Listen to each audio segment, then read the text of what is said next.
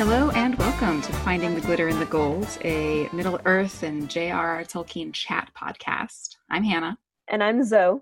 And we, as always, are discussing the works of John Ronald Reuel Tolkien, who was writing stories that were set in Middle-earth from 1937 when he was 45, up until his death in 1973 when he still had not made an internally consistent narrative. So, any little mistakes we make with the minutia of these series or any wholesale throwing out of canon is just because we are making like J.R.R. Tolkien and making shit up as we go along. Today we are getting a wonderful treat that I didn't even realize I needed until I thought about it for a second. I realized I had never really questioned where the rings in Lord of the Rings came from. They go to certain people, and there's a whole thing at the beginning of the movie where they're like, oh, he made the rings as gifts for these people. But I don't know much about any of that. Well, it's a good thing you asked because the movies are like partly correct and partly not correct, as they are wont to do. So I will happily teach you the ways of the making of the rings. So I can make some rings of my own. I mean, they probably won't have magical powers and you probably need a forge and maybe a lot of lava, but sure. We're kind of near some volcanoes, non-active ones currently, but... Isn't St. Helens kind of active-ish? Ish. I'll just go to Hawaii, you know. Yeah. It's an excuse to go to Hawaii. We're actually going to forge some magical evil rings. And we could use them for good, like the elves. Well, I'll learn, I guess. Yes, you will learn. So, without anything more, let's dive right in to lava. So Sauron started to corrupt the elves in the Second Age, year 1200. He couldn't corrupt Elrond or his kin, but he influenced the elven smiths of a region called Eregion, which is, really, really creative because it's basically region with an E in the front of it. Good job, guys. Good job, Tolkien. But the smiths were called the Gwaith y Myrdain. They were of Noldor descent, and they wanted to experience the same splendors as those who had gone to Valinor, and they wanted to see their lands prosper and continue on for as long as they could. So Sauron presented himself as Anatar, a emissary of the Valar, in order to gain their trust, and tempted the elves by offering them knowledge that would change Middle-earth so that they could keep things pretty and happy as they wanted. So as Anatar, he taught the smiths how to craft the rings, which would give the wearer power over others. And they had a lot of different times they tried to make these rings and it didn't work. So there was a bunch of rings that they kind of just forgot about and no one knows where they're at. And then until they figured out how to make the rings. So in Second Age 1500, the first 16 rings were created. So he was there for 300 years? Yeah. Just kind of chilling? Yeah, I mean, they're all immortal, so time doesn't really matter. He was just being nice to them for 300 years, though. He wanted something from them, and he was willing to do it. The time scales on these things are absolutely wild. Well, I mean, I'm sure there was a lot of other history happening, and then Tolkien was like, well, just make this history work. Who cares if it's 300 years? But I don't know. I would have to look into what else happened in those 300 years. I just care about the rings right now. Yeah. But yes, 300 years later, Sauron finally left the region of Eregion, and then Celebrimbor, who was one of the elves who had been working with him, crafted the 3 elven rings in about 1590. The 3 rings were never touched by Sauron, but because their forging relied on some of the same arts as the other 16, they were in a lesser extent bound to the one ring. So the 3 rings, Sauron never knew where they were. He knew they were created, but he never knew where they ended up. Sauron then created the One Ring in Second Age 1600, and its sole purpose was to have power over all of the other rings. In speaking the spell to finish the making of the one, and when he put it on, the elves felt his power and they knew that he had been betrayed, because the One Ring basically gave you control over anybody else wearing the other rings. So the elves were like, oh, we can tell he's trying to control us. Take that shit off. Oh, hey, look, he doesn't have control over us. The One Ring to rule them all and in the darkness bind them. Correct. So they refused to use the rings after that, which I've always kind of been intrigued by, because if it had power over him, then why did Elrond and Galadriel and Gandalf all wear them? But at that point, I guess Sauron didn't know where they were, and he no longer had the One Ring, so I guess they could wear them without worry. Also, they looked pretty. They were really pretty. They had pretty names too. They were called Narya, which is the Ring of Fire, Nenya, the Ring of Water, and Vilya, the Ring of Air. I can only guess that the Ya is ring in the Hmm, Elvish because they all have the same suffix. that makes sense. And maybe they don't have articles. Anyway, I'm going to turn off the linguistic person in my brain right now. Rings, right. So they removed their rings, right? They were freaked out and they were really angry. They knew they'd been betrayed, so they took them off. And then Sauron was like, "Fuck you! I want those rings." And so he tried to get them back and started a war against the elves. And the elves fought really bravely, except that their entire region of Eregion was destroyed. So the elves, they survived, but the region decimated. Celebrimbor managed to save the rings and gave them to Galadriel, Gilgalad, and Círdan. At that point, Sauron took the 9 rings from Celebrimbor and tortured him for information, but Celebrimbor only told Sauron of the whereabouts of the 7 rings. So So all these rings were made around the same time by Sauron, except for the Elvish rings. Sauron used the elves. Celebrimbor is one of the elven smiths that he kind of used to help him make the rings. So Sauron was like, I have this amount of knowledge, but the elven smiths have a lot of knowledge about how to work metal and imbue metal with spells and power. So if I use their skills and then feed them this information about how to like put a certain kind of power into the ring, well, they think that it's going to make everything pretty and prosperous. Really, it's evil, and my intentions are bad. Okay. So there were the 16 rings, which got divided into 9 and 7. 7 were given to dwarf lords, and 9 were given to men, lords of men. Hmm. And so for the 7 rings, Sauron tried to find them. Again, he tortured Celebrimbor and found like where they were, and then he tried to go get them, but couldn't find them. 4 were lost to dragons, and then he got 3 of them over the course of the years. But it took him a while. The dragons just like took the rings and he couldn't get them back. Dragonfire will melt rings of power. Oh. Yep. This is kind of like Horcruxy, where it's like, oh, some special stuff will get rid of the magic rings.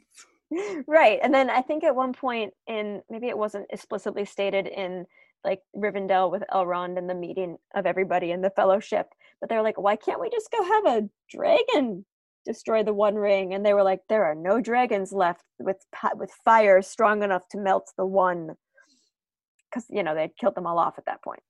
We got to talk about dragons at some point too. I know, we really do. Okay, we'll get there. So some interesting facts about the 7.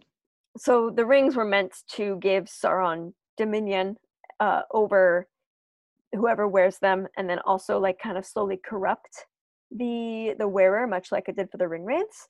But the dwarves were not corrupted in the same way.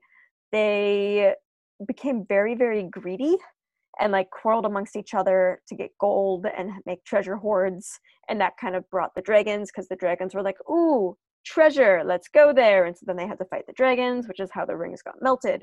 But they never actually succumbed to Sauron's dominion, and they never became wraith-like.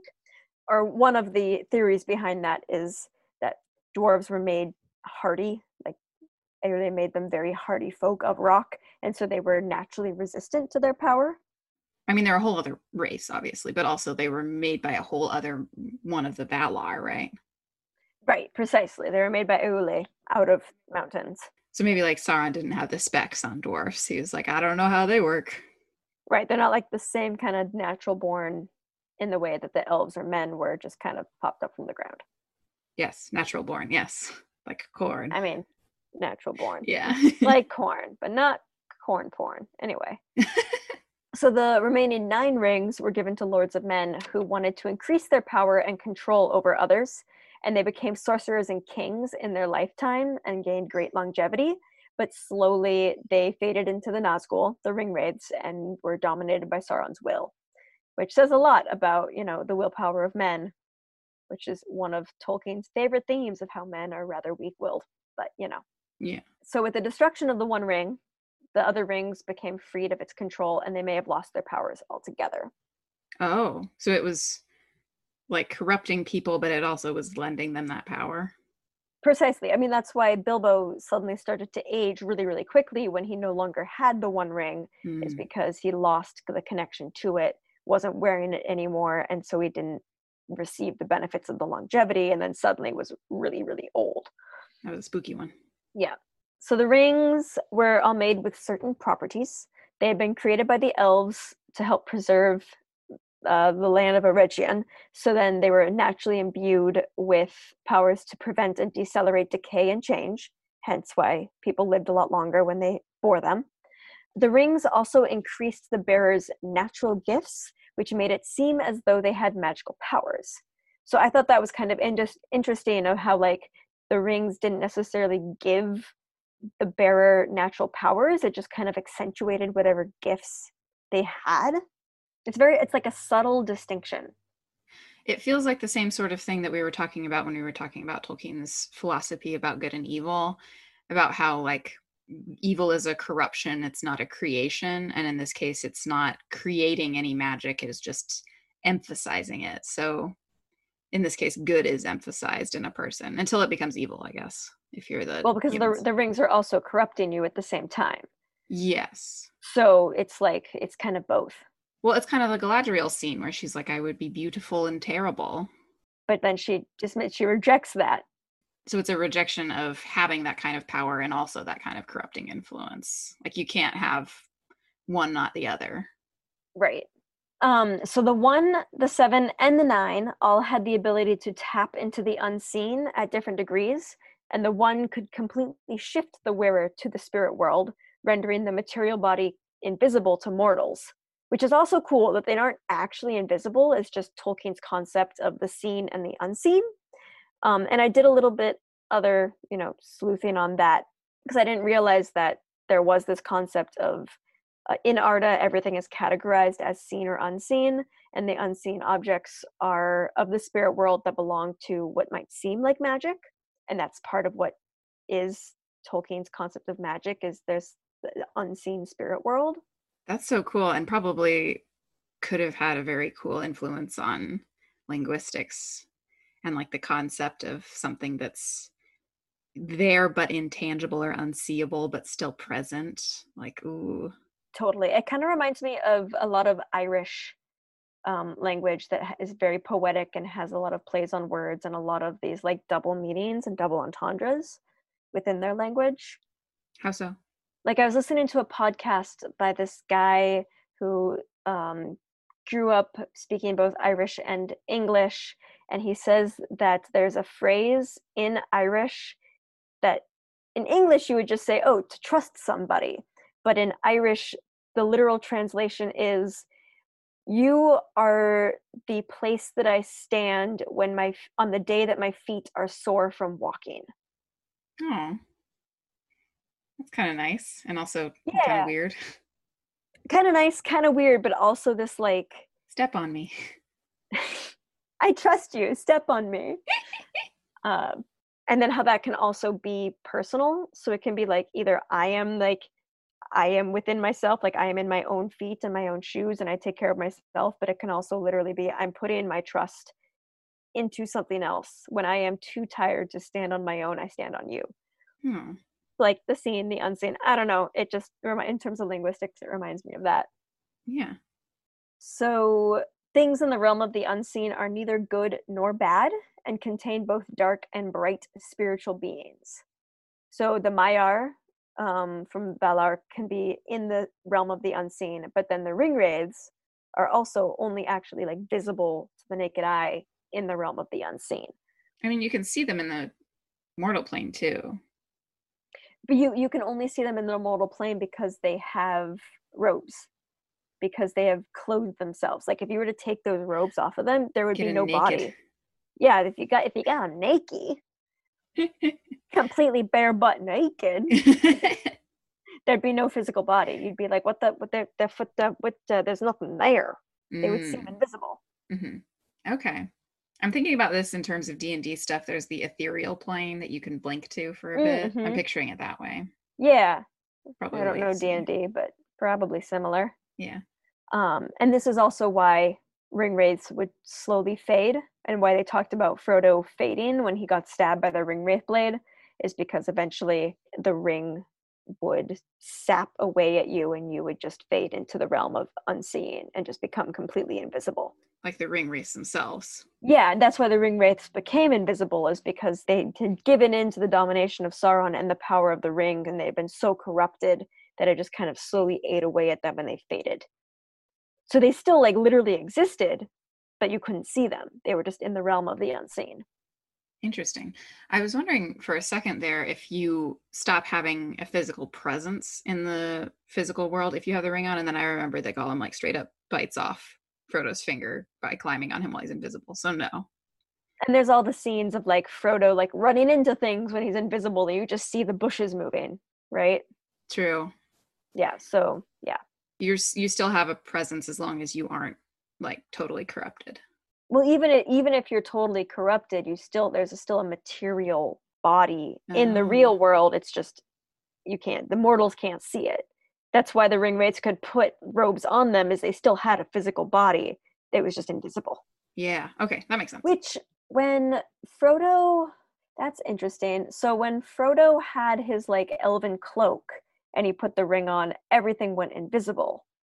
Mm-hmm. But then if he had like put the ring on and then you had put something else over him, is that when you have a material body and you can have a robe, and the robe, that's like second robe, doesn't disappear? Like where does the clothing come in that it doesn't just disappear with you and you can wear it around like the ring wraiths do? These are some good questions that I'm also curious about, and I'm sure there's no answer to it. I'm picturing like the spiky, clanky gauntlets too that they wore when they had the swords up, and like Yeah, you got the ring on under that. I don't know, probably. The more you bundle, the harder it is to hide that stuff. The ring's like, I can only hide so much. My power is only so vast. I mean, it's very vast, but But yeah. it is as big as my dick. Anyway, the three elven rings did not make the wearer invisible, but the wearer could make the ring itself invisible. What? Hmm. That way people couldn't see it. And it had the powers to heal and preserve whatever the person wearing it controlled. And that's part of the magic of Rivendell and Lothlorien, and why they could remain protected from Sauron's control or his attack, is because Elrond had one of the rings and he was protecting Rivendell from decay. And there's that point when Elrond's like, Sauron can't see us, he doesn't really know who's here, but we can't hold out for forever. It's part of why Lothlorien was so well preserved. It's fascinating that Tolkien's like concept of very, very powerful magic was so much about preventing change. I mean, I wonder if that had to do with World War One and just seeing everything so destroyed and maybe wishing that he had a way to keep like he grew up in the countryside of England, so what would it be like to be in the countryside of France? And countrysides kind of all look the same to a certain degree, like there's still a connection to it even if it's not in your country. Mm-hmm. So like he's seeing all the places around the Somme getting destroyed, and he's probably feeling a connection of some kind of like, this is still rural, it's still a place connected to my heart. Like I He wish was it. also in the Blitz from World War II before he wrote all of this. That's true. Yeah. So there's the desire to preserve the things that he loved. Yeah. So preserving people and preserving architecture and moments and nature and all that kind of stuff. Yeah. Some interesting facts about the One Ring. Obviously, it gave whoever mastered it perception and control of the thoughts of anyone wearing another ring. But the wearer was also able to understand languages they could not actually speak, especially the Black Tongue of Sauron or Ooh, Mordor. Babelfish ring. I know, right? I'm like, I kind of want that just for that property. I That'd know be that's cool. so useful. Although Damn. you couldn't speak it yourself, but you could understand. Yeah. Oh, damn it. And then in terms like again to talk about or in tandem with the idea of evil and morality, anyone who had the One Ring could use its power, but it would take a lot of knowledge and determination and skill to bind it to the wearer's will, because at the same time the ring would try to corrupt the heart of the wearer. So no matter what your intention was, you would always be fighting the corruptive influence of the ring. So again, anything that is not good just contributes to evil, and evil as a corruptive power. Yeah, nothing good can come from something that had evil origins. Yeah, it would just always be corrupted. Mm-hmm. So I was poking around on some Tumblr stuff to try and see if there was anything that Tumblr said about the Rings of Power. There was nothing terribly funny per se, a couple things, but there was. I found this hilarious because our disclaimer is always whatever inconsistencies there might be, we're just kind of making as J.R.R. Tolkien. And so I found from askmiddleearth.tumblr.com this little gem. It's interesting to note that among Durin's folk, it is told that the ring given to Durin III, then king in Moria, was actually given to him directly by Celebrimbor and not by Anatar/Sauron.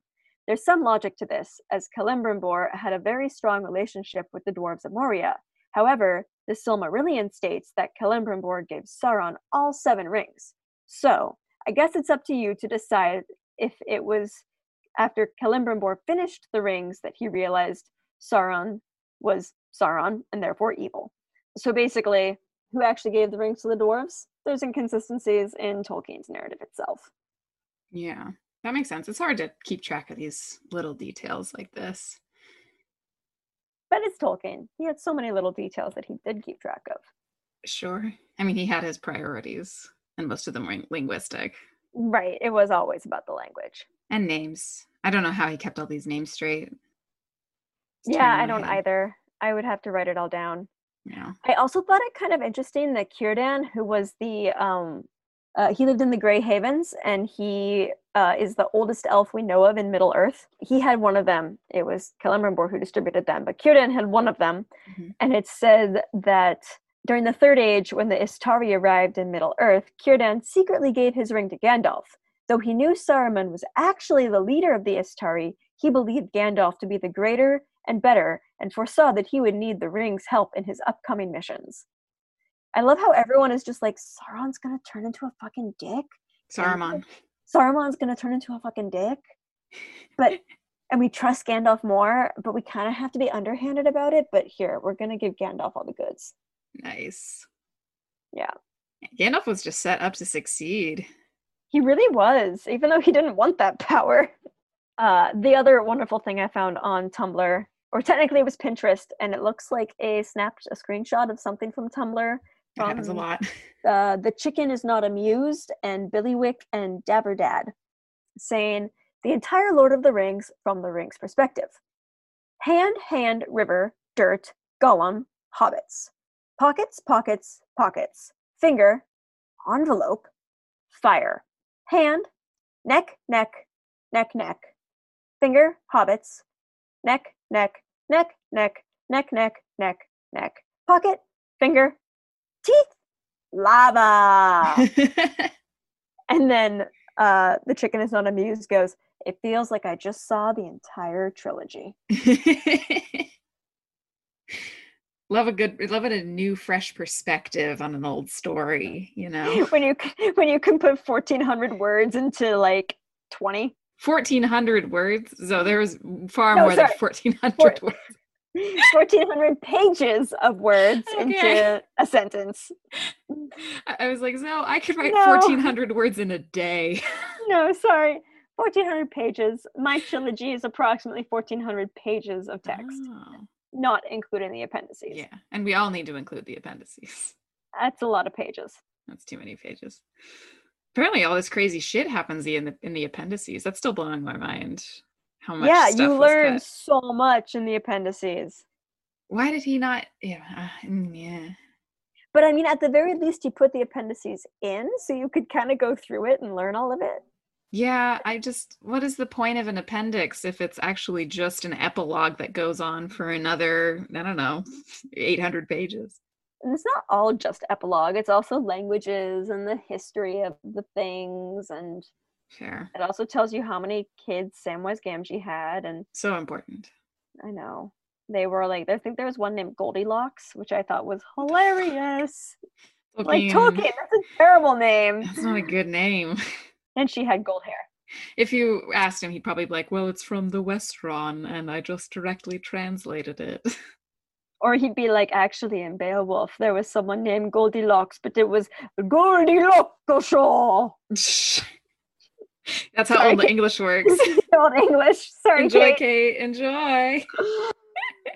But actually, Kate, how would you say Goldilocks Yeah. in Old English? Thanks. Okay. Yeah, let us know. I mean, Kate can text us because she knows who we are, but I did want to point out that I did get us a Gmail account. So if you yourself would like to email us and say we're doing a great job or tell us some stuff that we should do an episode about, we are at glitterinthegold@gmail.com. Sweet Just diddly. want to sneak that plug in there. I love Um, it. One thing that I did find on Tumblr for this episode is from a conversation with Miss Molly etc. at tumblr.com, Swill Marillion, and it's a good name. PO-13 at tumblr.com, Shaylet.tumblr.com, and Maneth985. There's some other people thrown in here as well, but they have kind of my favorite little points to make in this particular thread. So Miss Molly, etc., starts it off with everyone who wears the One Ring in Lord of the Rings starts to refer to it as my precious. And Tolkien's right that it's super creepy. But what I really love is that everybody does it, which says to me that this super powerful, scary, evil, sentient ring has a favorite pet name and just like will not respond to anything else. Then there's some tags here where it says, look, Maron is a little stuck on ye old days. Oh, actually, hold up. Maron is derived from Myra, which means admirable / precious. The little bit of his soul that's trapped in the ring compels people to call him by his true name, but it just gets translated in the Red Book as precious because it was unknown to the author of the book that Sauron once went by a previous name. That's just spitballing theories there. This was from the tags of PO13, who said, look, I'm just saying, even as educated as Frodo is, would he really know the true name of Sauron? Like, shit, if any of the elves left in Middle-earth by the time the events of Lord of the Rings actually happen, only Círdan and Galadriel are old enough to remember that Sauron existed in Valinor.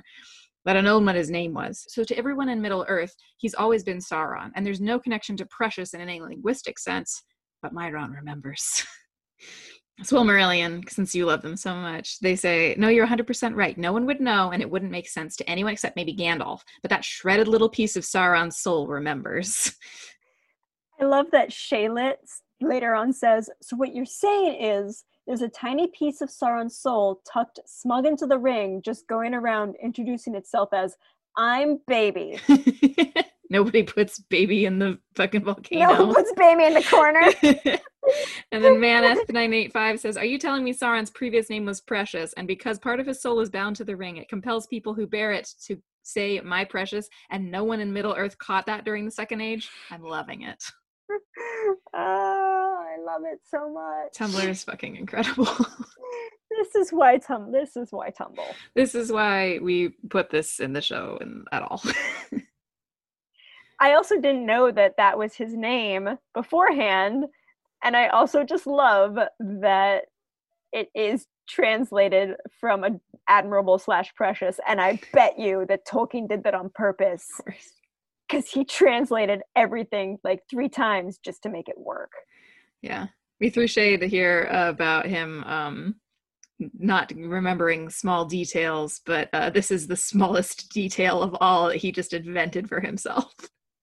Well, we also said that he didn't remember any small deals except for the linguistic ones. So we're right. He only remembers the linguistic details. This reinforces it, yes. Yes. Oh, gosh. We already talked about this to death, so we don't have to do it very much, but I did want to remind everybody of that wonderful time where we talked about Ents, and we were like, hey, you know how there's a missing prime number in this series of rings, and we don't have 5 rings to the Ent Lords, but then it was like, maybe we did give it to the Ent Lords, and their bark grew over it. And then Sauron was so embarrassed that he said, we're going to just forget this ever happened. And then maybe he kidnapped all the Ent wives. I don't know. He seems like a dick. I mean, or he was the one who just burned the region. Because I wonder, okay, so I should look at a map of where Eregion was. But I kind of wonder if the region of Eregion, and I don't know if this actually works in terms of the timeline. This is just me spouting my mouth off. But maybe the Entwives had gone to harvest and have their orchards, and then there was that big war with the elves when the region of Eregion was destroyed, and so the Entwives maybe got destroyed in the war of the elves versus Sauron. That would be a big bummer. I'm just trying to think of like what region this might be across the river Anduin that was then destroyed and they all were lost. Yeah. But I don't know if the time period works. I mean, the time period is absolutely huge and crazy to me. The time period's just massive. But I was wondering if maybe if they Entwives go off on their little sabbatical, which I picture as like some sort of Dionysian Bacchan revelry thing, because that's kind of fun for me to picture. They went off, but they went off for like hundreds of years because time moves differently for tree people. And then Eregion got destroyed and they came back and like they couldn't come back because they didn't know where anything was. So it's not that the Ents lost them, it's that they lost their way because of this massive war. And maybe because they were just drinking a lot of wine. Yes, and trees, as we all know, get very drunk. I mean, you have so much vasculature. It's true. Fun fact, did you know that the amount of wood on the tips of the twigs, like the peripheral branches of trees, is the same as what's in the volume of the trunk of a tree? What? Yeah, there's a fancy name for it. I forget the name right now, but I was talking about this. But yeah, the volume of all the tips of the branches is the same as the volume of the trunk. And we have the same thing as like the Veins. The aorta is the same volume as the tiny little veins at the very periphery of our digits. All combined, I assume. All combined because it's for blood pressure, so it can push blood all the way to the outer digits and not lose blood pressure all the way to your extremities. That makes sense. I guess I never thought about the fact that my fingers have the same volume as my heart, but I suppose that makes sense. Yeah, but then it's cool that like the same thing that works for humans is applicable to trees and tree vasculature. Yeah. I love how we got here from talking about the rings. We're at tree vasculature. I am part of the problem.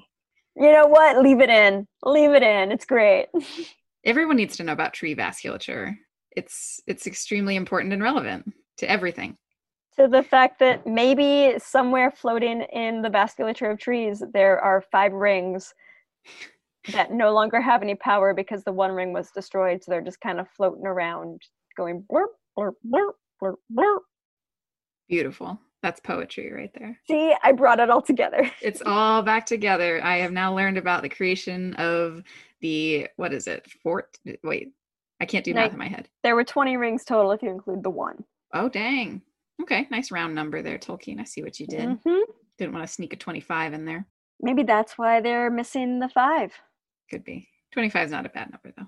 Quarter of a century. Yeah. Let's get into some numerology of Tolkien. I'm sure it existed. Oh, God, don't research that. I won't. No one tell us to research that, please. No, we will not do numerology of Tolkien. I did want to thank all of you for listening to us on this episode of Finding the Glitter and the Golds. You can find us on Anchor. We are on Apple Podcasts, Spotify, Breaker, Google Podcasts, Radio Public, Pocket Casts, and Overcast currently. And any of those apps where you get our podcast, it would be awesome if you could like us, rate us, write us a review, subscribe, promote us to your friends. You can also now get in touch with us on our Gmail account, glitterinthegold@gmail.com. We have a special secret episode that we recorded last time that we met, and it is extremely not safe for work. So if you know us in real life and are not related to us by blood, you can contact us and I will send you a link of how you can listen to that one because we're very proud of it. We like it. We also talk about elf genitalia the entire time, and that's difficult. Corpus cavernosum! We learned some great things about Venus return and all this kind of stuff. It was very fun, but it is also perhaps not risque. What we want our parents to hear. Yes. So reach out. I feel like now if any of my parents are listening to this, they're going to be thinking it's worse than it actually is. It's pretty bad, though. So anyway, you can contact us at that Gmail, again, glitterinthegold@gmail.com. And again, send us suggestions. We have plenty to work off of right now, but we'd like to engage with our listeners who we probably all know personally. But yeah, thank you so much for listening. See you on the Shire side, folks.